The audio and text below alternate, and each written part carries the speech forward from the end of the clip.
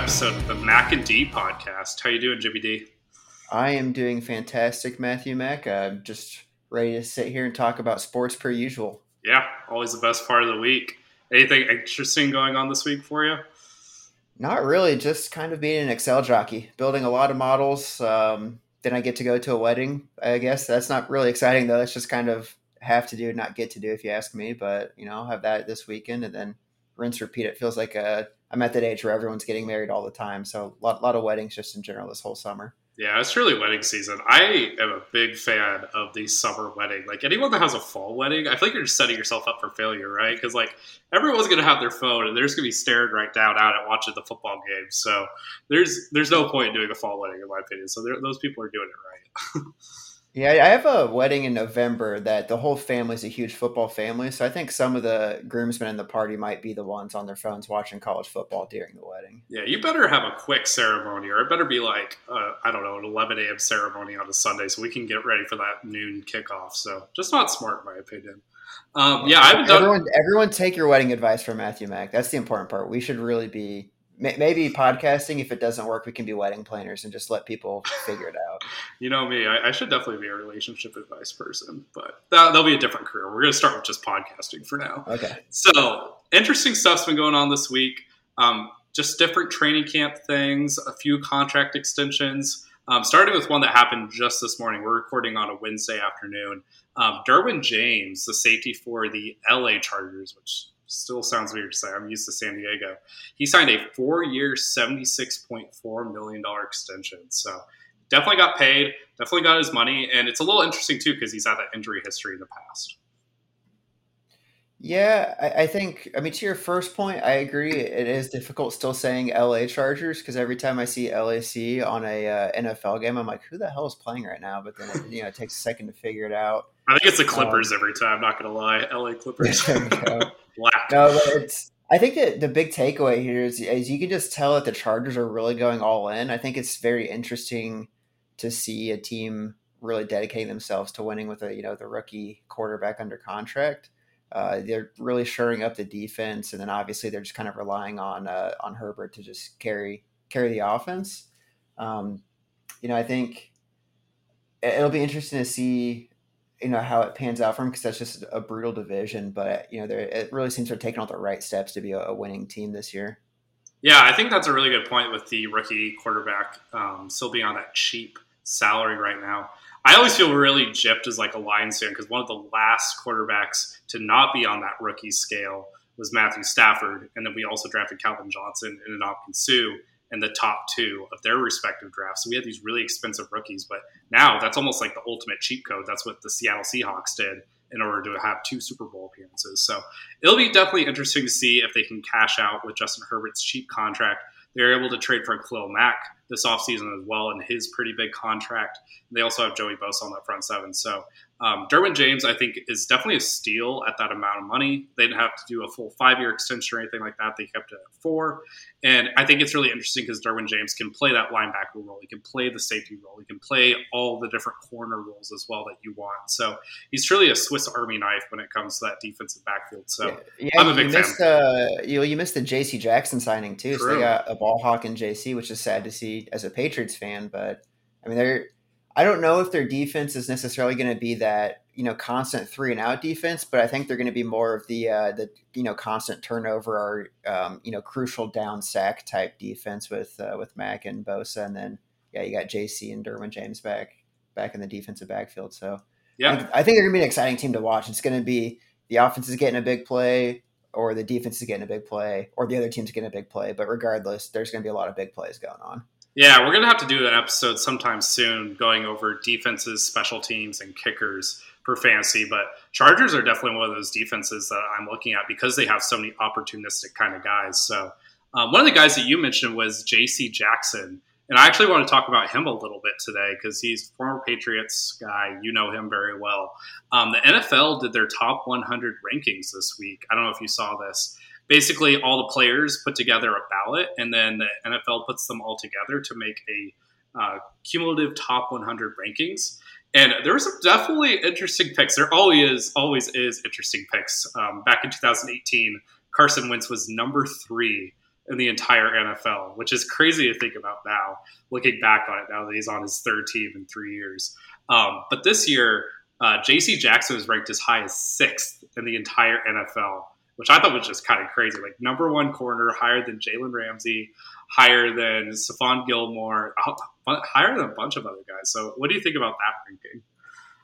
Well, I think first and foremost, the NFL top 100 is always just kind of a popularity contest mixed with not really an accurate voting. So if I'm not mistaken, I think it's just people vote on their top 20, and then the NFL just does some behind the scenes magic to say, cool, here's the top 100. So it's not even like every player is voting on exactly who they think the top 100 are.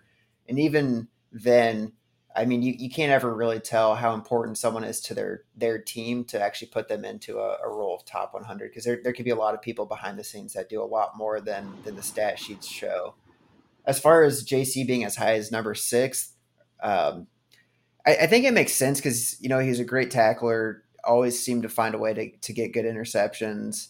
I think where it doesn't make sense, though, is like Jalen Ramsey's just a complete lockdown where JC, I don't think, really was. I'd put JC in the ball hawk, kind of like Diggs, but not necessarily the pure shutdown. Being higher than Gilmore, I think makes sense just because Gilmore was missing quite a few games this past couple of years with injuries. He's kind of on the wrong end of 30 and all that. But regardless, I mean, the dude's a baller. He has a nose for the ball. We'll see how this year goes. He finally got paid. He's no longer on that undrafted free agent contract. He's on a real big boy contract. So hopefully, for his sake, he lives up to it. Well, hopefully that's what happens for him. But we'll see. Yeah, you're 100% right. It definitely is a popularity contest. It's like you're voting for whatever you're doing, like the yearbook awards, whenever you're in high school, in a lot of ways. It was also interesting seeing Trayvon Diggs being in the top 10 of some of the ballots. I saw that whenever they put it all together to make the cumulative top 100, they had Kirk Cousins, number 99, ahead of some other very notable quarterbacks. And then they also had Mac Jones, number 85. Yeah, I knew that one was going to come up. I don't think 85 makes sense. He had a great rookie year, but I mean, there's just a lot of objectively more talented at this point in time NFL players, which is why, again, it's like the NFL top 100 just makes a good, F5 season bit of content for the NFL network. I don't think anyone should look past that really at all. It's just kind of what it is. It just gives a chance for them to put some highlights up, have some guys come on and talk about different players in the league, and that's about it. Yeah, it's definitely a propaganda machine, if we're being honest. And speaking of propaganda machines on the NFL Network, we got the second episode of Hard Knocks coming out this week in Detroit Lions training camp. So, did you watch the second episode yet, James? No, I need to catch up on all the episodes. So I'll defer to you here. What kind of exciting quotes do we have coming out? What how many wins are the Lions getting this year? 16 or 17? Is it going to be a full 17-0? Like how hyped are you after Hard Knocks? Dude, it's so hard going into all these Hard Knocks because you don't know half these guys, right? And then you go into it and you're like, man, I'd run through a brick wall for one of these guys. And it's like a 6th round rookie out of Oklahoma State that I've never heard of before. So there was definitely some quotable moments, definitely some crazy moments. One of the wildest ones was Amon-Ra St. Brown was featured very heavily in this one. And it was funny, he counted out all 16 receivers that were drafted ahead of him in last year's NFL draft. He was a rookie last year. He's a sophomore this year. And he was going through some of the names, and some of them made sense. You got your really classic like Devontae Smith, Jalen Waddles, guys that you expected to go ahead of him. There's some weird names as you got towards the end, like Tutu Atwell, guys that like you've never heard of or like buried on depth charts. And now you have Amon-Ra going for 800 plus yards. So he's definitely salty. He definitely has a chip on his shoulder. Reminds me a little bit of Draymond Green, knowing every 30 plus people have got ahead of him. So, yeah, man's a dog for sure. Yeah, I mean, that's like a classic move, right? Tom always talks about being draft pick number 199 and how he kept that chip on his shoulder for 20 years, where it's interesting from the outside looking in, as a fan, so easy to just be like, hey, grow up. Like, who gives a shit? You're in the NFL. Like, just ball out. But, I mean, everyone there is so hyper competitive that if you can find any little edge, even if it's something as simple as making up people sliding you, then just go for it. I mean, if it's going to make you a better player, do what you got to do. Yeah, Amon-Ra is one of the most interesting players in the entire NFL. And I don't just say that because I'm biased as a Lions fan. So he's got. I think you do, but keep going. Here's why. Let me lay my case. So obviously he's got the interesting name, Amon-Ra St. Brown. Like that's a lot of syllables. Got like the sun god Egyptian kind of thing going on. His older brother is Aquanius, the receiver for, I believe he's on the Bears now. So obviously really strange name. His dad is named John Brown. Really boring. Nothing exciting there. His mom was actually an Olympic sprinter, so they definitely have that pedigree in their blood. There's also the interesting fact of Amon-Ra took the SAT in 3 different languages. If I remember correctly, it was Portuguese, Spanish, and English. So he's like a super smart guy, and he's also like incredibly ripped. His dad in the episode they were showing is the trainer for Amon-Ra and his older brother. And it was so funny. Random guys during this episode were getting the craziest strays. So his dad, John Brown, was talking about all the different workouts that they do. And it's really just like a matter of putting effort in. You're a gym bro, James. You know all about this. And so it was funny. They were talking about having to do like a full body workout. And they're like, oh, yeah, Kevin Durant, he's never done a calf raise in his life. I was like, why'd you have to hit Kevin Durant like that? He's not even in the episode. So that was the first funny stray. And then the second funny one was they were talking about Malcolm Rodriguez, who was a 6th-round rookie out of Oklahoma State. And you had the linebacker coach for the Lions, and he was talking about how you had 6th-round rookies who were outperforming first-rounders at linebacker, and the entire camera was just panned on Jarrad Davis, who was the Lions' first-round pick out of Florida a handful of years ago. And like it was very obvious who they were talking to, and the camera did great work of showing his reaction as Malcolm Rodriguez was clearly outplaying him in their first preseason game.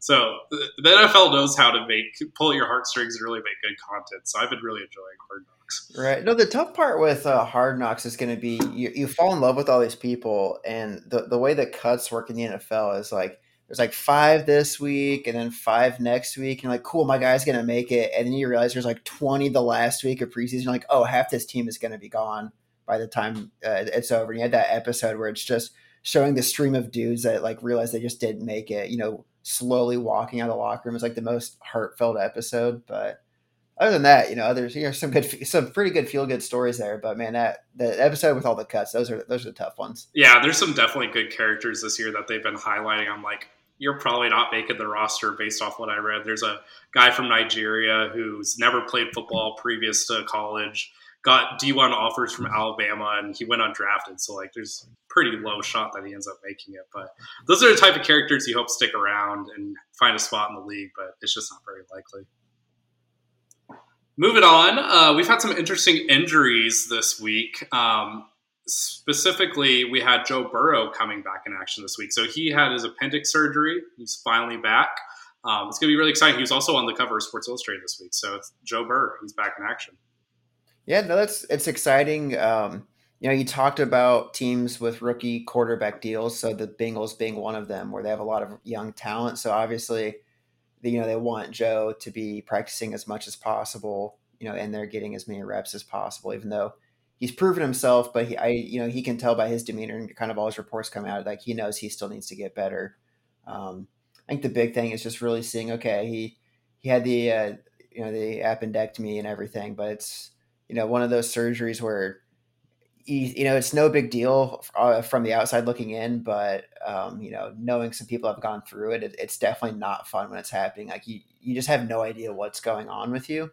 Like you're everything, like you get kind of dizzy. You're thinking you're going to throw up. You're like, what the hell is happening to me? Am I having a stroke? Whatever. Like it's kind of a scary moment because you're just like not sure what's happening. But then you find out it's like, oh, it's just this useless organ that they got to yank out. So glad it was quick. Glad he's recovered. Just get excited for some Cincinnati Bengals football. Yeah, dude, as soon as I learned as a kid what an appendix was and the fact that it could just like burst at any moment, every stomach ache I had after that, even if it was just like gas or something, I always thought I was having appendicitis. I'm like, Mom, I need to go to the hospital, like have the doctor check my stomach and everything. And then it's the same like anytime you see a mosquito, all of a sudden your legs are itchy, or if you're walking in the woods and you see poison ivy, you're like, oh my God, is it all over my body? So yeah, it's just one of those fun little things about being a human. Gotta love it. One of my favorite things about the article that came out about Joe Burrow today was like in the lead up to the Super Bowl. He's already a super famous guy, but like going up to the Super Bowl, you have all the media days, you have a lot of obligations that you have to do. And he was talking about how he was still making time to play Call of Duty with his friends from back home, like his closest confidants. So I thought that was pretty relatable. Like that's something that I would want to do leading up to it, just to have a sense of normalcy going on. So I thought that was pretty cool. Another, love to see the gamers getting after it. You got to, the gamer juice and everything. Another injury that happened recently that we're going to talk about a little bit today. We're doing rookie rankings today, which I'm really excited about as a college football fan. Ken Walker, the running back out of Michigan State, had surgery today. And this story is really starting to concern me on top of some concerns I already had about Ken Walker. He apparently had a sports hernia, and he had to have surgery for it. And then the Seahawks have come out and said it wasn't a hernia. So we're not 100% what the actual injury is. And this isn't the first time the Seahawks have been very dubious about injuries that players are having. They were weird about Earl Thomas injuries. Cam Chancellor, they were weird about. Chris Carson, we didn't really get a status update for weeks and weeks and weeks until he ended up retiring. So it's not abnormal for the Seahawks to be weird about injuries. But the fact that we don't know what kind of injury he has, and there's also Rashad Penny, who went off at the end of the last season, it makes me very dubious that Ken Walker is going to be getting a lot of run this year. What are your thoughts there? Well, I think you hit a good point there where it's the NFL teams have to disclose what's going on. So anytime that they're being shady about it makes you really, really take a step back and think what exactly is going on here. Especially a team like the Seahawks that, everyone, maybe aside from the most diehard Seahawks faithful, realize this is not going to be their year, right? This is definitely a bridge year or the beginning of a couple bridge years. So when you picked a rookie as high as they did, at the running back position, you have time to let them get acclimated. So it's not like they have to rush him back or really, hide what's going on. So, it's just so simple to say, hey, we're being cautious because X happened. This is what's going on. That's all there is to it. No one's going to complain about you not throwing your rookie to the wolves when, again, you're not going to win more than 4 or 5 games this season. So it's definitely weird, and it bodes well for Rashad Penny, right? Rashad Penny? Mm-hmm. Okay, sorry. It's Rashad Penny owners everywhere are definitely probably getting just a little bit of a butterfly feeling of excitement, knowing that maybe they got a steal before he started shooting up draft boards. Yeah, 100%. I did a draft the other night, and Rashad Penny and Ken Walker are right next to each other. Penny's going really late in drafts. He's 129 ADP on ESPN, and Walker's 130. So you kind of get your pick of the two, and I would much rather have Penny. He's in a contract year this year coming up. The Seahawks don't really care about putting a ton of miles on him. I feel like they're just going to run him into the ground and then see with next season, maybe when they get another quarterback in the system, get a Bryce Young or a CJ Stroud or something like that. Then they'll actually try with their younger guys. But I think it's going to be Penny all day long this year as long as he stays healthy. I kind of agree with that one, especially at 130, you could get kind of RB2 production because it's kind of like the Chris Carson role when you always were able to get him at pick 40, maybe 45, and he was a solid RB2. It's now you're getting the same idea, but at pick 130. Exactly. And I feel like we had a pretty good quarterback in Seattle last year in Russell Wilson, and Pete Carroll still wanted to run the hell out of the ball. Now they have Geno Smith and Drew Lock. You don't think they're going to run even more with terrible quarterbacks? It just makes so much sense that they're going to run the ball and run the ball and run the ball. And Drew Lock actually got COVID today, so that even affects it even more. So some other interesting things that happened today. College football announced where their playoff sites are going to be going forward. 2025 is going to be Atlanta. 2026 is going to be sunny Miami. Personally, I'm really tired of the southern sites for a lot of these games. They did Indy this past year, which was pretty cool. But I don't know. I feel like the North kind of gets gypped in a lot of this because, if you think about it, I say this as I'm wearing an SEC shirt, Arkansas shirt. I feel like the North really gets gypped when it comes to these neutral site games, these bowl games, and the college football playoff location. Because, think about it. If you're a Joe Schmo like me or you, and we're trying to go to a game, and we live in Minnesota, and our team is the Wisconsin Badgers or something like that. You don't think whenever the game's in Florida and we're playing Alabama, there's going to be more Alabama fans just because of proximity. So I would love to see more games at Lambeau Field or in Seattle. And I know it's cold, But like, if you get one that has a dome, like for example, Minneapolis, they have a dome there. Granted, it's not a good one. I would love to see more games up there just to make it more fair, more equitable, and just give some of these northern teams a home field advantage for their first time ever, probably.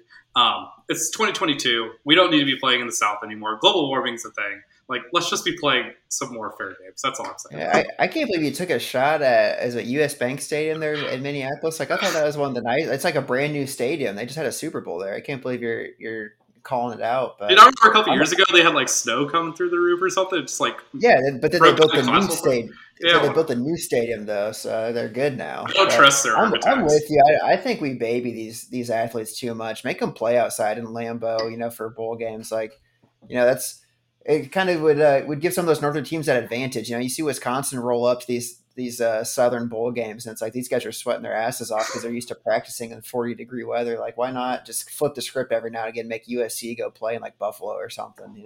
Yeah, exactly. It's just like mix it up. That's all. Yeah. That's all we're asking for. Yeah, and like some of the most fun games. Like I remember that Detroit Lions Philadelphia Eagles game where LaShawn McCoy just went insane. He was the only one who actually looked like he was running on the actual ground. Everyone else was slipping and sliding in the snow. And Shady had like 200 plus yards. It was one of the most iconic games for him. And so I love those kind of games. Those are the kind of games you play growing up and everything. So we should have more of those, in my opinion. Last bit of news I want to hit on was the LeBron James extension today.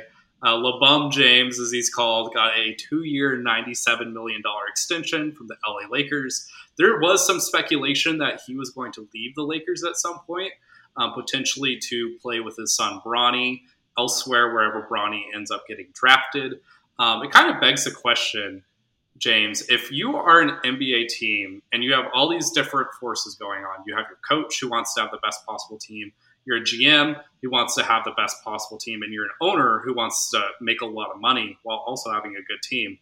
If you have the opportunity to draft Bronny James somewhere, and it'll be 2 years from now, how high would you draft him? Like, would you draft him like top 30, top 20, top 10? And like, it looks like Bronny James is just gonna be like an average prospect, like a second round pick, maybe a late first round pick, somewhere in there. Would you be willing to draft him top 10 if that means that LeBron's guaranteed to come there, sell a ton of merch, break a lot of records, and also maybe even make you a little bit more competitive? Even if you're like a bad team, like if you're like the Thunder right now and you're stockpiling picks and have a bunch of young players, would you still be willing to draft Bronny James in that top 10 just to be able to like sell all that? I don't think top 10 unless his play merits being a top 10 pick, because the issue is if you're that high of a pick, you're probably not a great team, right? If you're in the NBA lottery, you're not to the point where it's worth throwing away the future to get at that point a nearly 40-year-old LeBron. And it also kind of depend on how LeBron's playing over these next couple of years, because as that contract expires, is he still MVP caliber LeBron, or is it more of like, oh, this is looking like Vince Carter, at the kind of his age 40 season, where it's more of like a 3 and some D kind of player instead of like their former selves. So I think there's a lot of elements to it. Now, if you're a championship contender, say picking at 30 or 31, something like that, and you're just like, screw it, let's go for it, then yeah, I mean, it's when you're picking that late in the NBA draft, it's all a crapshoot anyway. So then at that point, it's like, why not? Let's just see what happens, and it'd be exciting. So, top 10 probably. I don't see a reason to do that, but maybe some Galaxy Brain GM will outsmart me on that one. Yeah, I think it would only be worth it if you are like a Golden State Warriors a couple years ago when they were like still a contending team but had a bunch of injuries and they got the second overall pick. At that point, I think it'd be worth it because you're getting like a contending LeBron James. In theory, he'll still be at least somewhat good at age 40. And then you also get Bronny James, who would like still be able to like maybe help you a little bit, also help you for the future a little bit. And like it would make sense because he'd be going to a big market as well. I kind of have like one main issue with the potential of this happening is like LeBron has said in the past he's going to do X, Y, Z, whether it's like staying in Miami if Miami drafts Shabazz Napier, or staying in Cleveland because he wants to stay home, or, I want to stay in Cleveland my entire career the first time around. Like, there's been a lot of promises that he's made, or he's, like, made the outward appearance that he's doing something. Like, I don't know if you remember, like, this one time he got asked about a book that he was reading about Malcolm X, it was like really clear he had never read the book before. The dude's like a little bit of a liar, not gonna lie. So like, if I'm a GM and my entire team and future as a career is pegged on how I perform as a team, I don't know how if I end up trusting LeBron to actually follow through if I draft Bronny that he's actually going to come. Like, he might come to the games and sit in the stands, but I'm not guaranteed that he's actually going to be on the court. So unless like the NBA owner, my team's owner, is like, hey, if you don't draft Bronny James, you're getting fired right now, I'd be a little dubious about like the top 10. I would probably do it top 20, but top 10's a little steep. So I don't know if I'd call LeBron a liar, but I'm not going to call him a truther. So it's your mileage may vary when you're trusting LeBron. Yeah, just the NBA in general. Like, it's all mind games, right? And everyone's leaving teams every 10 seconds. There's so much money in it too. Like, I mean, you could say one thing, but then all it takes is some company that we hadn't heard of or that's brand new, and they have $50 million to put into advertising. They're like, screw it, we're going to get one NBA superstar to be our entire marketing budget, and then you get people like Klay Thompson just advertising like Ethelina or whatever, like some random Chinese shoe brand. You're just like, we've never heard of it, but this guy's making like $100 million off of like a shoe deal of a company you've never heard of. Like, random stuff like that really changes your loyalties pretty quickly. Yeah, I think it's also really funny because we've talked about 2 extensions on this pod. We've talked about the Derwin James extension, 4 years, $76 million. So that's what's math? That's like 15 to 20 million a year, somewhere in that range. Yeah. And then you have LeBron's extension, which is 2 years, $97 million. That's like roughly $50 million a year. And this is prior to everything else, taxes, blah. It's crazy how much more magnitude you have whenever you're in the NBA. So we talked about last episode, don't let your kids be linebackers. This episode, tell your kids to be NBA players because you're going to make twice as much money if you're really good. Yeah, being an NBA player is where it's at if money is your thing. Also, it seems like MLB, you get broken off on those contracts. You get like just casual like 20-year billion-dollar deals. Just like insane things happen. But yeah, the Braves did it again this week. We talked about it a few pods ago. They signed some guy that I've never heard of in my life. His name's like Michael Harris II or something like that. He signed an 8-year, $80 million deal, and he's a rookie this year. And he just went ahead and signed a whole new extension. Like, dude, you're betting on yourself, and the Braves are also betting on you, and like you're only making like $10 million a year, and so you might be worth way more than that, but you also may be worth way less than that. So it's like ultimate gamble. Only $10 million. That's poor him. Yeah, I know. I totally take that on repeat. So today's episode, we're going to be going over rookies, specifically looking at redraft leagues, looking at rookies all across the board. We're also going to dabble a little bit into their dynasty value as well. So we'll be right back after this commercial break to get into that rookie rankings. Today's pod is brought to you by Garlic and Unkin. There's a reason HelloFresh and other subscription food services have been taking off in popularity. Cooking has become a lost art. While I myself struggle to follow even the most basic of recipes, as my irrational confidence tells me continually that I can replace certain ingredients for others, such as baking powder for baking soda, there's always one failsafe that I can rely on: garlic and onions. Don't know what to cook? Start with some garlic and onions. Have friends coming over to eat? Greet them with the smell of garlic and onions. Your dish isn't coming out as planned? Well, chances are, garlic and onion can fix that. Thank you to Garlic and Onion for being the Band-Aid food we didn't know we needed. And thanks again for sponsoring the pod. Let's see what the second half of this episode has cooking up. And we're back. So we're going to be going into our tiers for our NFL rookies this year, starting with our number 1 overall pick. So what is your overall strategy when it comes to rookie drafts? Do you think that they're extremely worth it? Do you not really trust rookies in redraft leagues? What's kind of your overall perspective on rookies in their first year? Yeah, for the longest time, I was pretty anti-rookie, but I think over the past few years, what you've seen is especially the receivers more so than running backs, but a very talented receiver can come into the NFL and make waves immediately. You're talking, Justin Jefferson his first year, Jamar Chase his first year. Kadarius Toney had flashes in his first year.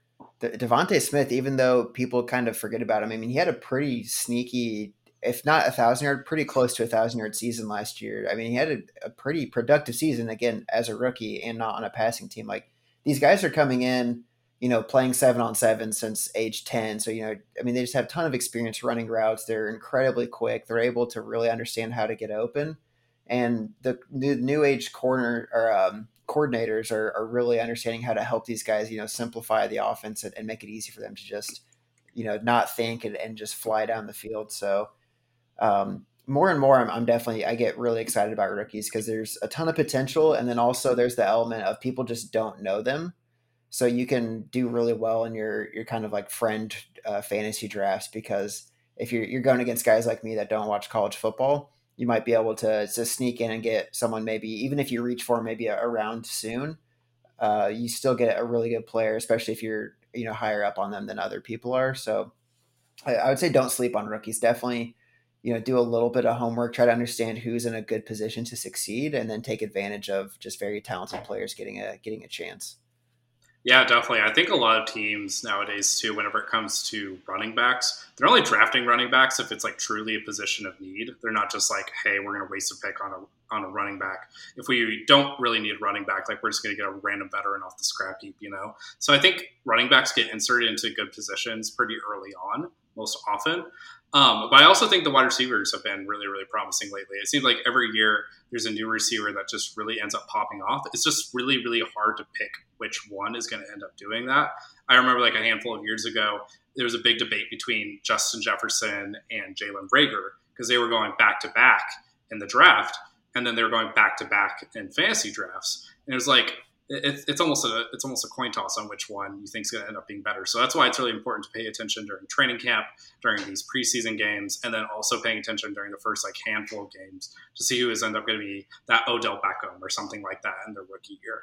So I'm kind of the same way. You also need to pay attention. Oh, sorry, I was just gonna say you just need to pay attention to like who else is on the team, right? So if it's a rookie coming in and they're gonna have to step into that number one role, meaning they're gonna be taking on number one corners and things like that, they might not be in a position to have a great season. But if you're like a Justin Jefferson who has an Adam Thielen on the other side of the field, it relieves a lot of pressure. And same for Jamar Chase this past year. Both T. Higgins and Tyler Boyd were competent receivers.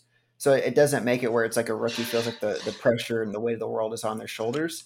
And it just gives them a chance to really succeed.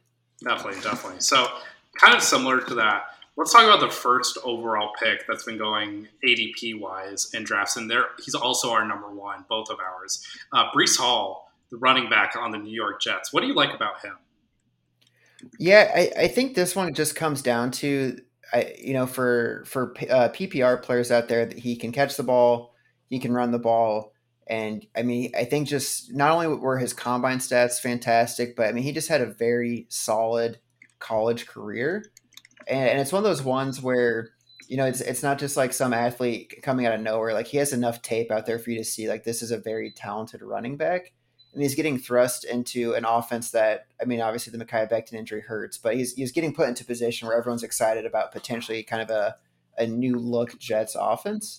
So, he's still in a position to really take the lion's share of the carries. He'll split him with Michael Carter and like Tevin Johnson or so, I think is maybe the RB3 there. But, it's really, there's a clear path for him to being the RB1 on the team. And I think that's why people are just jumping at it on top of the fact that the dude just had an unbelievable, collegiate career. Yeah. So for people that aren't too familiar, he came out of Iowa State. Was pretty much the only good player on their team outside of quarterback. And he was carrying much of the load for their offenses for 2 straight years, finishing in the top 10 and Heisman voting 2 times. It was basically after Allen Lazard left, it was pretty much the Breece Hall show from then on. Breece Hall is like uber athletic. He's like one of like 6 players all time to have like perfect athletic scores coming out of the combine. You mentioned his amazing combine performance. All of the measurables are there. And you mentioned Michael Carter, which honestly scares me a little bit. I think Michael Carter is a very quality player and someone that we're going to see stick around this league for a long time.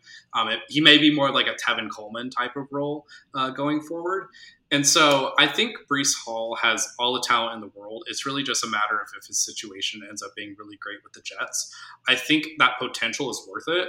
Like scared money doesn't make money sort of situation. And so he's worth it to take as the first rookie off the board, especially if he ends up falling in your draft. He's going around like top 30 in most drafts right now, maybe top 40, depending on your draft. And I've been seeing like early 40s. I think the thing it scares me a bit with him. On top of Michael Carter being a good player, the likelihood of the Jets being down in a lot of games, but also the people going around him, I feel like are a lot safer. So you said scared money don't make money, so he's definitely a higher upside pick. Compared to like a Josh Jacobs or an Antonio Gibson, who is just plummeting down boards. But I would probably pick like a Travis Etienne before Brees, but Brees is coming off the board sooner. So it's like there's some people that and Etienne and Brees are probably the exact same type risk factor. Like we haven't seen either of them play in the NFL. We just kind of know what their situation is. But I think Etienne you might have a little bit higher upside just based off coming into a new look Jaguars that are going to be a lot better suited than the Jets this season. Yeah, it's funny you mentioned Travis Etienne. He was totally the person I was going to bring up as well. Etienne's starting to rise up a little bit on draft boards, but if you look at ESPN rankings, you got Brees Hall that's right around like 30 or so, and then you have Etienne who's like 55th. But now he's starting to rise up boards, but that's definitely a good value to get Etienne, in my opinion. I would definitely draft Etienne above Brees Hall. But I also mentioned the 6 guys who have a perfect athletic score coming out of the NFL Combine. Travis Etienne is one of those 6. So they're almost like perfect foils of each other. It's almost a matter of if you prefer a better situation with Etienne or prefer less injury history in Brees Hall. But I would personally take Etienne. I think Brees Hall is definitely the number 1 overall pick for Dynasty if you're going forward. Hands down. It's so easy. It's a young running back with a ton of upside. You have to grab him early. Yeah, and I think there's really good potential for the Jets being really bad this year and continuing to get more offensive upside for next year. And so he would be a very good stash play for this year and then going forward in the future. So Brees Hall, interesting player, interesting situation for sure. So looking at our number 2 on our boards, we have a bit of a difference here. We kind of flipped 2 and 3. You have Drake London number 2. I have Chris Olave number 2. You have Chris Olave number 3. I have Drake London number 3. So why London over Olave in this situation? I like London's the role he's kind of projected to have in this Atlanta offense. Again, his only competition for targets is Kyle Pitts. So he really is going to be like, even if he gets off to a slow start, like he's just going to get a ton of targets as the wideout for this team. And I think they're going to be down a lot of games. Like they're going to have to rely on throwing the ball.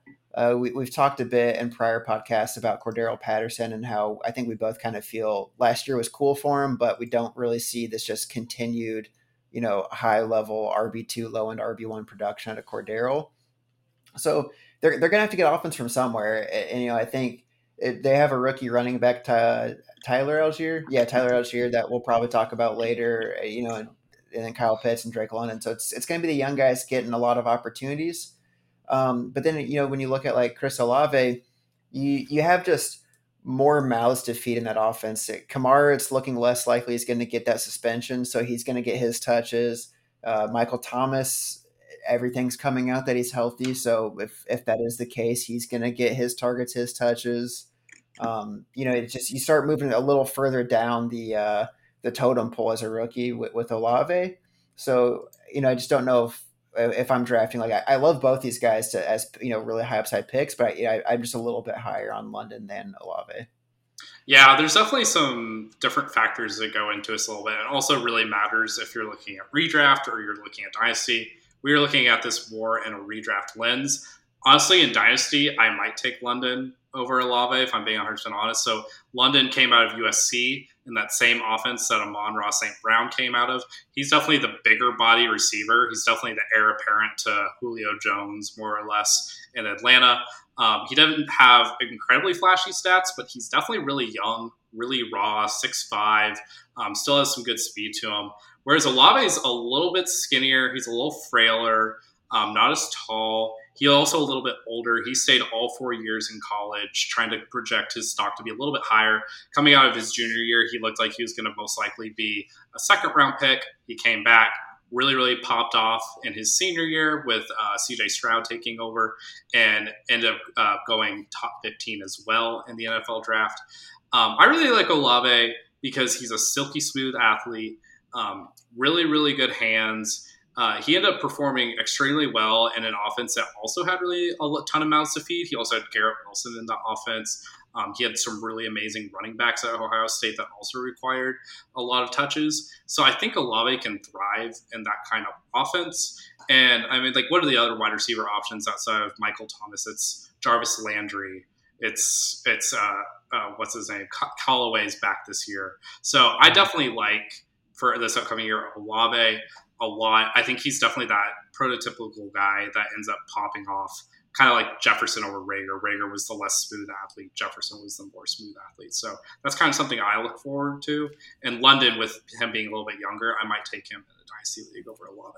Yeah, a guy that I'm pretty interested in, and we have him similarly ranked, but I don't know if either of us have talked a lot about him, at least not in our wide receiver pod, is Sky Moore for Kansas City. So it's weird because it's like there's so many, or there's just so much unknown with Kansas City this year that I feel like it's at least ripe for a rookie to come in and kind of make an impact, which, makes Sky Moore exciting. But, maybe you could give the argument for why or why not Sky Moore as one of the rookie receivers to draft. Yeah, I think you would have to have your head in the ground if you weren't excited about Sky Moore this year. So obviously it all starts with Patrick Mahomes, right?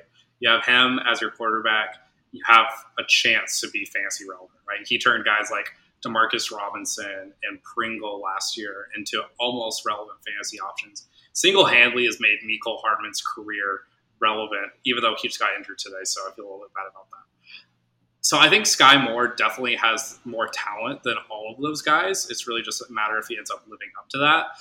He's actually a former teammate of one of our friends from our MBA school, Nathan, shout out. He was a quarterback in high school, converted over to wide receiver, has a lot of speed coming out of Western Michigan, and really just kind of like does everything the right way. He definitely seems like an Andy Reid type of guy, and there's such a void there when it comes to that top wide receiver. I think it'll end up being Juju, like if he ends up staying healthy at least. But like definitely right next to him, I think Sky Moore could very easily thrive. I have him 6th in my rankings. I know you have him 4th, so I think we're both really high on him this upcoming year. Yeah, I think you said the key word to me, which was Patrick Mahomes. I mean, just getting a chance to be, catching balls from him is huge. So for that reason alone, and where you have to draft him, if it's obvious it's not going to be a season, you can cut bait pretty quickly and pick someone else up. Yeah, he's definitely one of those guys though that like I'm willing to burn a bench spot on for like 4 or 5 weeks, even if he's like not doing that much, not getting a ton of run from Andy Reid pretty early on. He's someone that I'm willing to hold on to for a little bit as well. So if I'm using like pick 100 or so on him, and then I'm holding on to him for a little bit, I'm not upset about it. Some of these other guys that we're going to be talking about later on, Dameon Pierce, Isaiah Spiller, Christian Watson, they're not performing pretty early on. I'm happy to move on. But Sky Moore, I feel like he is a little bit more mature. He's got a couple more years on him. I feel like he definitely could be an impact player later on in the season. Moving on a little bit, I have Garrett Wilson as my number 4, the other wide receiver out of Ohio State. And you have Ken Walker in your top 5, which I've already kind of given my piece on him. Why are you a little bit more optimistic about him? Yeah, I think this was an element of, a mixture of just kind of thinking redraft as well as dynasty, but being just kind of a very talented running back within that Seahawks offense, I think gives you a chance to get a lot of opportunities. The injury news is concerning for sure, but we have plenty of time to let that clear up. So obviously if more bad news comes out, he can drop pretty quickly. But until we know for sure, I think even though Rashad Penny is the clear number 1 currently, it's like, you already mentioned it, Pete Carroll loves running the football, and one running back can't share the load that Pete Carroll is trying to put out there. So he's going to get a ton of touches. He can catch the ball. So he's got the opportunity. And he's one of those guys where there's no allegiance to him. So like you were saying, if after 2 weeks, it's like, I don't know, like maybe I just have to wait for someone to get injured. Like I don't have a problem cutting him. So he's going late enough in the draft that it's like, hey, put him on your radar. If you miss out on like Ramondre Stevenson or Melvin Gordon, like, maybe take a flyer shot on a Ken Walker and just see if it comes into fruition. Yeah, I like Ken Walker. It's just like, even if you look at like his college tape, right? He was a running back at Michigan State. If you look at his game log, he had a couple games where he just like got completely bottled up, and I could very easily see him turning into one of those guys that just gets like 3 yards per carry, and it just like isn't very explosive, kind of like that Trent Richardson lack of vision almost. So he scares me a little bit as a prospect going forward. And Pete Carroll, he knows how to coach running backs. I'm not worried about that aspect of it. It's really just a matter of opportunity and if the pedigree is good enough. So some other guys that I have very highly ranked that I want to talk about. I have Isaiah. I don't even know how to pronounce his last name. Pacheco. He's a running back for the Kansas City Chiefs. There's definitely a void there as well. So you got Clyde Edwards-Helaire, who ends up being almost a lame duck incumbent starting running back. And Pacheco is this like new exciting toy that Andy Reid gets to play with, right? And he was a 7th round pick, so definitely not very high, coming out of Rutgers. But the training camp stuff about him has been absolutely insane. And I try not to fall too much into the training camp hyperbole, but when Andy Reid is telling me he's the fastest guy he's ever seen in training camp and he's coached Tyreek Hill before, that's definitely something that I like perk up to a little bit, So I definitely see him end up having a role on this offense, and he's someone that I want to draft pretty highly. I have him as 5th, which might be a little bit high, but like we've seen this before, right? With Andy Reid led offenses, Kareem Hunt ended up being one of the top 5 running backs whenever he was rookie. So Andy Reid's not afraid to play the best player, and if his pass blocking ends up being good enough to protect Patrick Mahomes, I can see Pacheco having a really big role really early on. Yeah, I saw that name on your list, and I was just like, who is this? Like, I just didn't know who you were talking about. But now that you're talking through, what team and everything, I know I've been seeing a lot of reports out of camp where, like you said, it's like CEH is kind of the de facto, like everyone's like, yeah, he's the RB1, but no one's like excited about it. You have McKinnon there who he's been around for a long time, which is not the phrase you want to be saying about your running back on your roster. You got Rojo. You got just a lot of who's who are going around there, and it's like then you have Pacheco, however you want to say his name here, but it's like they're giving him a lot of like the important carries. So like in their preseason game, the work that he got was all within the 20s. So like that's all the high value carries as far as fantasy is concerned. So he's like Andy Reid's already kind of indicating like, hey, we like this guy.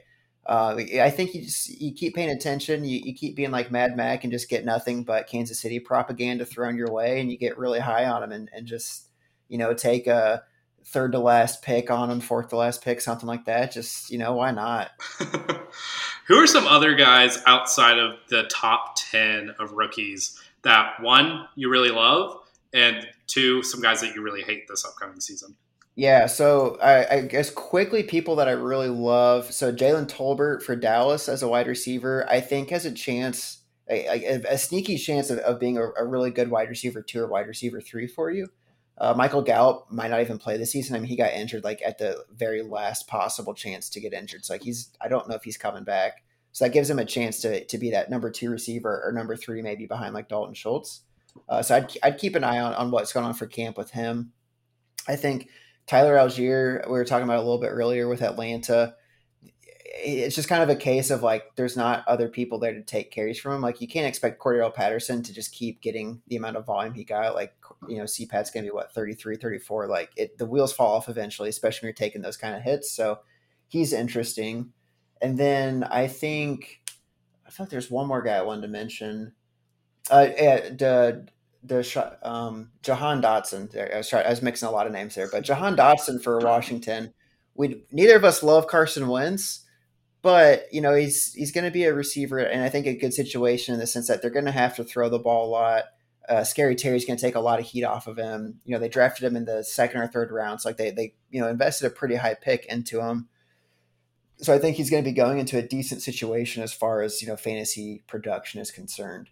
Some people that are getting a lot of love that I would be weary would be like Kenny Pickett and Malik Willis. So they had some pretty good reps in the preseason. But again, it's like they're not really projected to start. Both of them are kind of sitting at a redshirt year. So I don't know if I'd want to waste a pick or just kind of like try to grab them off the waiver if they do, come into a starting role. And then Trey McBride, who we talked about and the tight end podcast, rookie tight ends don't tend to perform super well. So like I'm not going to be taking too many chances there. Maybe keep an eye, like if things coming out of camp are really high on him, then maybe like a last pick on him if my tight end position looks pretty bad. But I'd probably stay away from a rookie tight end, especially one that wasn't like highly touted. Like he just happened to be the first tight end off the board. He wasn't, the like the Noah Fant of the world that people were like just jonesing to get him in the top 10. Fair enough. Who are you looking at that you're kind of excited on besides Isaiah Pacheco? I feel like if Jalen Tolbert had a different name, like if his name was Sky Moore, he would definitely be like a top 5 pick in terms of like dynasty rankings. Yeah, and such. I mean, because like CeeDee Lamb, like it's such an easy name. You put the old like the emoji of a CD, emoji of a sheep, and bam, like he's going to be a top 10 pick right there. So it's like, yeah, Jalen Tolbert needs a better name. Yeah, you see Jalen Tolbert, it just reminds you of just like a dude, just like that they got off the scrap heap, like right off their couch kind of thing. So not a good name. He needs to rebrand a little bit. Some other guys that I like a lot. I like David Bell, wide receiver for the Cleveland Browns, a little bit more than his ADP. I feel like there's definitely a void there in Cleveland. We'll see what Amari Cooper still has left in the tank. I felt like the Cowboys were very, very motivated to get off his contract. And that makes me a little bit worried about him because they would have more intel than anybody else. And just trading for a 6th-round pick, like that doesn't give me a lot of confidence in him. And then like who else do they have at wide receiver there? They have Donovan Peoples-Jones, who wasn't a very high draft pick. And then they have David Bell. So he's a big body receiver. Got a lot of yards whenever he was at Purdue. Played really well with having another good receiver in Rondale Moore there at the same time. So David Bell's a guy that I'm looking at that I like a lot. I like Brian Robinson Jr. a lot this year. He is in Washington. He is the guy who's basically right behind J.D. McKissick. He's like J.D. McKissick's like the third down guy, getting all the passes and such.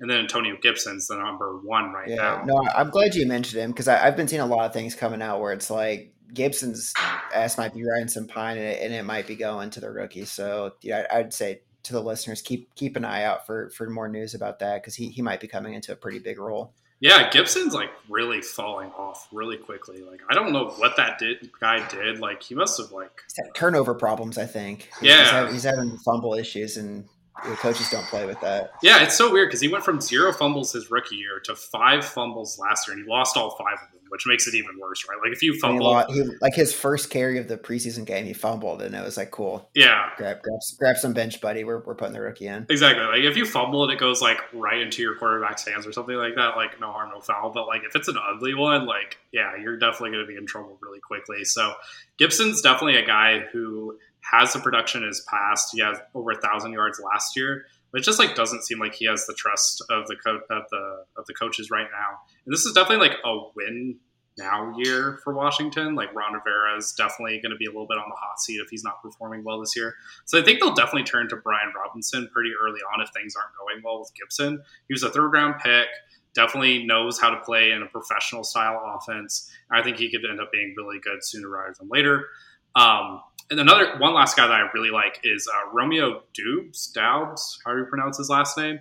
A lot of great things coming out of camp with him, wide receiver for the Packers. It's not very often that Aaron Rodgers praises guys in general, and very even less likely that he'll praise a rookie. But he's been touting him. Everyone who's been going to those practices that are largely close practices have been saying how impressive he's been looking. And it's been the complete opposite for Christian Watson. So I'm kind of fading Watson a little bit. He's the other rookie wide receiver in Green Bay. Another guy that I also don't like as much is Wendell Robinson, wide receiver / running back. More of like a Isaiah McKenzie, Darren Sproles kind of gadget player out of Kentucky. / Nebraska. So I know a lot about him. Definitely really, really high recruit coming out of high school. Transferred to Kentucky for personal reasons. And he's definitely a very good player, but just like the opportunity doesn't seem to match. Kenny Galladay, I don't know if you've seen any of his tape this offseason. The dude is phoning it in. Like, Kenny Galladay does not care. Like, he got his bag, and he's just completely given up on trying to be a top-tier receiver. But there's so many other good options still in New York, right? You got Darius Slayton. You have Kadarius Toney, who we mentioned earlier. You have Sterling Shepard, who's still there. Like, I feel like there's a lot of other people that are higher up in the pecking order. And as much as Wendell Robinson is a malleable player, I think it's going to be hard for him to crack the starting lineup, even with Kenny Galladay just not giving a shit. So, and before we move on, as far as you talk about like malleable players, I think the James Cook hype is a little too overblown. So, people like see like, oh, gadget player and a good offense. And it's like, yeah, but that means he's like the sixth option in the Bills offense. And I know you're already fading Bills players, but to me, it's like, I'd be excited about Stephon Diggs. I'd be excited about, Josh Allen. After that, I don't know if I'm excited about too many other players. Like, people are like, oh, he's going to step in and be the starting slot receiver. It's like, no, that's not going to happen. They'll probably go to Gabe Davis, or they have another receiver that I can't think of his name, but there's running backs that he's below on the depth chart. There's receivers that he's below on the depth chart. But for some reason, people think because he's both, he's just going to shoot all the way up. And it's like, he's not Dalvin Cook. He's James Cook, right? So, like, let's curb expectations a little bit. Give him a couple seasons to figure out the NFL before we crown him like the next, top 10 running back. Dude, same thing. Like, if his name was James Smith, no one would give a shit about him. Like, he's just another running back. But because he's Dalvin Cook's little brother, everyone's losing their minds over him. Like, if you can get him as like your last pick in the draft or second to last pick, sure, like, pick him up, but he's definitely not worth a high draft pick. It's one of those things where it's like his gadgetry will be awesome for the Buffalo offense, but it's because they're going to use him to clear out linebackers and then get the ball to their playmakers. Like, they're not trying to force feed James Cook the ball. They're trying to get like interesting looks for Dawson Knox or for Stephon Diggs. Like, yeah, I could be wrong. Maybe this team scores 10 touchdowns a game and, they can just go all over the place. I don't think there's enough time in a game to feed all the mouths there. And he's pretty low on the pecking order. Yeah. If there's one thing that you can learn from our podcast is that fantasy football isn't real life football. And James Cook will be very good for real life Buffalo, but he will not be good for fantasy football this year, most likely. Exactly. Okay, so we're moving on to one of our new hot take sections. One of these still come up with new ones. I'm so happy that we can still have new ones. We love the gimmicks. We're just full of them. Yeah. So they keep things fresh. They're fun. I love them. So the one that we're doing this week is called Fact or Fiction. So basically, I have 3 takes for Jimmy D. Jimmy D's got 3 takes for me. I'm going to read out the 3 takes, and you tell me about each one and if you think each take is fact or fiction.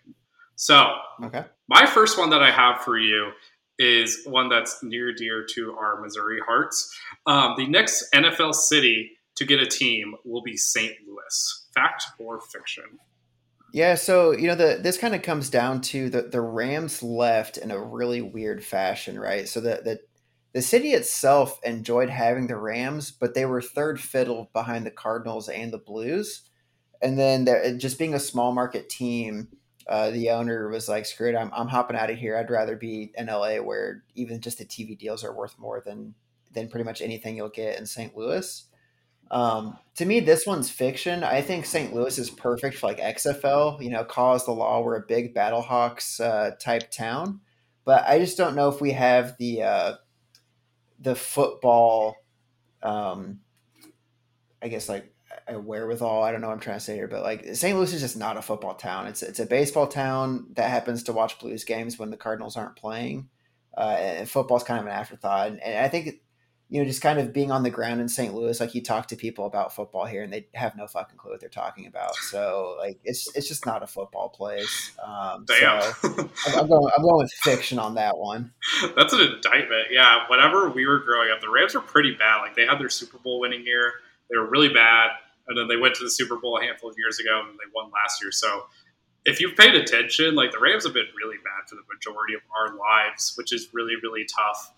And like you mentioned, there's just so much salt that people in St. Louis have. Like I don't even think they love football anymore. Like they don't even want to like think about football. And obviously, like the Battlehawks have been really great, and I think that's just because it's fresh. It's the XFL. It's almost like a different You don't have to sport. fill up the full stadium. Like you just got to fill up the lower bowl, and it's exciting. Yeah, it's And also the St. Louis Stadium, Edwards Jones Dome. Like they're getting sued right now by Reggie Bush because Reggie Bush basically has his entire career ended because of the stadium is like too slick on the outside. So I just don't really see it happening. The turf didn't go all the way to the wall, so he slid on concrete and tore his meniscus or ACL, and it ended him right there. Yeah, I feel bad for him. What a weird career, Reggie Bush. So I can see it. I could see St. Louis getting a basketball team, an NBA team, before I could see them getting an NFL team. Yeah, because right now their highest level is SLU Billikens basketball. So yeah, and also they just have so much basketball pedigree in the NBA right now. You got guys like Bradley Beal, who's really carrying the mantle, as well as Jason Tatum for St. Louis basketball. So it's interesting. Okay, what's your take for me? All right. Yeah, so for you, first one, bringing up people that you love, maybe rehashing some bad memories here. But for me, it's Malik Willis, in fact, does take over for Ryan Tannehill at some point this season. I think this is an absolute fact. And it goes beyond just general hate for Ryan Tannehill. I think Malik Willis has a lot of talent. He's got a lot of potential. And when you draft a quarterback in the third round, you're definitely signaling to your starting quarterback that time's about ready to be up. I'm not 100% on Tannehill's contract situation, but I think this will definitely be a transition year for the Tennessee Titans. They got that tough schedule coming up. I don't think they make the playoffs. I don't think they win the division. And I think they end up recognizing that we need to start looking towards the future really soon. Tannehill's on the wrong side of 30. A lot of his play ends up working well because he has his legs. Your legs don't move as well as you get into your late 30s, I'm told. I'm 23 and I'm already feeling it. Like my legs don't feel the same. So I think Malik Willis ends up taking over at some point. He definitely doesn't have the full trust of the coaching staff right now. We talked about that in the last pod with him getting yanked during their preseason game. But I think it happens at some point. It may be halfway through the season. It may be towards the end of the season. But I think the youth movement takes over in Tennessee at some point this year. All right, we got one fact, one fiction so far. What do you got next for me? This next one's a basketball one. I went a little weird with my takes this week, just to mix things up. So this one has been in the news a lot lately. There's something new in the news this week about him potentially forcing a retirement, which would be pretty unprecedented for the NBA. This next one is fact or fiction. Kevin Durant will be traded before the season starts in October. Yeah, so I'm going fiction here again, and this one's not because I don't think it's a hot take in the sense of like I think you picked a good one. It's just the element of I think he's untradeable. Like he's clearly better than Gobert, and Gobert got an absolute king's ransom in his trade, right? So it's like who has the amount of assets, like the amount of assets it would take to get a KD would then turn a championship team into a no longer championship team. But then the only team that's trading for KD is a championship team. So it's a real, it's one heck of a dilemma to be in. And I think for that and many reasons, I think the Nets are just going to swallow their pride and be like, all right, KD, what do you want? Because we need to be relevant for the next few years while we still have you under contract. I just think, again, what did it take to get him? It just makes him untradeable. Yeah, there's so many. Honestly, retirement might be more likely than him getting traded from the Nets. Yeah, there's so many weird variables going out right now, and it just feels like all the hate for Kevin Durant's really really high. We talked about the Hard Knocks stray that he caught earlier this pod, and he's been threatening to retire, which is insane. He's got plenty left in the tank. He has a lot of records to chase. And he definitely has rings that he could still potentially win. So not wanting to play again would be crazy. I think that's a really good point that you mentioned with Rudy Gobert. As much as we talk about NFL GMs getting mad about Christian Kirk and Jacksonville and how Jacksonville threw him a bag and it really messed up the wide receiver market, I think more so NBA GMs should be mad at Minnesota for messing up the entire star trade market. Throwing 4 first-round picks for a guy who's not going to be a top 15 NBA player is pretty insane, and it really sets a precedent of Kevin Durant needs to have 8 first-round picks or something absolutely insane in order to get him. So I could see him being pretty untradeable. Yeah. So then my next one for you, I don't know why I was just really feeling quarterbacks, but next one would be, so Mitch Trubisky starts the entire season for the Pittsburgh Steelers. Fact or fiction? I think this one's fiction. I think there will definitely be a rotation going on in Pittsburgh. For whatever reason, Tomlin has some weird faith in Mason Rudolph. I'm not a fan personally. If it hasn't worked out in the last couple seasons, I don't see it happening this season. Definitely has Myles Garrett's eyes at all times, so I don't think he survives a Cleveland game if he ever starts one of those. And then, yeah, Kenny Pickett, I think we'll get a look at some point. You don't usually draft a quarterback in the first round if you don't plan on playing him at some point. I mean, look at the LA Chargers. They basically tried to kill Tyrod Taylor in order to get Justin Herbert to start. So it's not very often we see the Jordan Loves of the world who basically just never plays. I think usually front offices have a plan in place. And there's also been like pretty good data that's been shown that it's almost better to start your rookies sooner rather than later. So that way you can start getting more and more data, get them more and more reps, and realize if you have a keeper or a stinker. Look at like Josh Rosen, for example. Like the Cardinals realized, hey, this guy's not any good. It's a sunk cost. Let's move on. Let's go ahead and go get Kyler. It's better just to start cycling through quarterbacks until you find one. And so I think the Steelers are a smart enough organization to realize we need to start picking earlier, see if we have a good one, and then go into next year's draft class, which looks really, really strong at quarterback. And if we want to go over to C.J. Stroud or Bryce Young, so I think it's fiction. No, I think you bring a good point though with Mason Rudolph, where it's like I don't even know how he's still on the roster because if you couldn't beat out Big Ben last year, like who are you beating out? Because I mean he was just a corpse out there. Like he was throwing wiffle balls downfield. Like just nothing would go well for the guy. So I just don't know how Mason wasn't able to supplant Big Ben and just like throw a relevant or like an accurate 10-yard slant out, whatever, just to like prove that the team can run and pass a little bit. Yeah. So it's interesting on that one. I do like a 30 for 30 on Big Ben's last year. Whenever he just like falls down after having the projectile of the ball coming out of his hand, like I felt like a stiff wind could have knocked him over, which is so wild because early in his career he couldn't get him down, and then later in his career, like Duke had an absolute noodle arm. It is crazy how quickly. Early in his career, it's like he would throw the ball with Vince Wilfork like hanging on to him. I mean, just like insane amounts of weight and strength. Toss him around, and he would still somehow stay completely upright, shoulders squared downfield, and just huck it down there. What a wild guy. Moving on to my last take for you. This one is not overly sports related, but it's tangent to it. So it's sports related. It's definitely sports related. I feel like it's an important thing that needs to be discussed on the pod. So. Fact or fiction, buffalo chicken dip is the best game day snack. Yeah, this one was an easy analysis for me, and that's 100% fact. All right, I don't know if this is just a Midwest thing, but if it is, the rest of the country needs to get on board because buffalo chicken dip is goated. It is absolutely the best. Everyone has their own special recipe. You can change up the level of spice with it. Every time you walk in the kitchen, you just grab a chip, throw it right in the crock pot, and you're good to go. Like you don't need to get a plate. Just everything about the dip, it just makes it worthwhile. Yeah, it's top notch. That's all I gotta say about that. It even reheats well. Like you can put it on like scrambled eggs and stuff. Like just like it's just so versatile. You can make a ton of it and then just have it ready to go for anything else the rest of the week. Wait! Eggs and buffalo chicken dip? Yeah, dude. Okay, I'm telling you, man. It's not like you gotta trust me, man. It's a good, a little chicken, a little spice with your eggs. You're good to go. I mean, I've had buffalo sauce on eggs before, but I've never put chicken in. Buffalo chicken dip's just the evolution of buffalo sauce. So yeah, I could totally see it as being a good thing, but like it's just like never crossed my mind as a combo before. I thought you were gonna say like, oh, you can put it in a burrito or something like that. Like I've done that before. No, honestly, after your game day, you just gotta take a good look at what you got and then find the correct combination of 2 or 3 things, mix it together, and make it kind of like either like a leftover fried rice or like a scrambled egg type dish, and you're good to go. Yeah.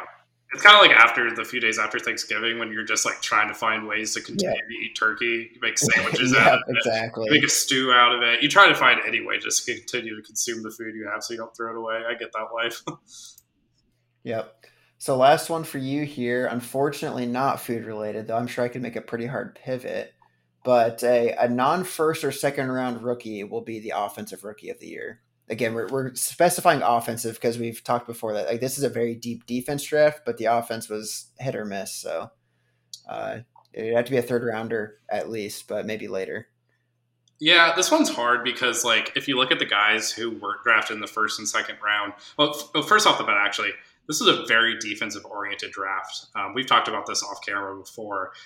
It's definitely strong in the defensive line, strong in the corners. It's just not that strong when it comes to impact offensive players. I think that really played out during this college football season. You saw a lot of really low-scoring games. I don't have data to back that up, but like just the general vibe that you got was you're going to get into a old style kind of game if you're watching a college football game this year. And so it's a little tough once you get out of those first 2 rounds because that's when all the impact offensive players went. A lot of NFL teams were really thirsty for that talent this year. And so the options are definitely a tad bleak. It's guys that I even like Brian Robinson and David Bell. But like even those guys need a few injuries to make it happen, or they're more project players that could end up being more impact players down the road. I'm looking at the list right now, and it's like a Jalen Tolbert. I could see even offensive linemen having a big impact this year, but like offensive linemen never win that award, which I think is honestly pretty unfair. Like Rashawn Slater was basically like an all-pro player last year, as was like Creed Humphrey. Like, why don't those guys get consideration? I don't really know. Just because they don't get the flashy stats, I suppose.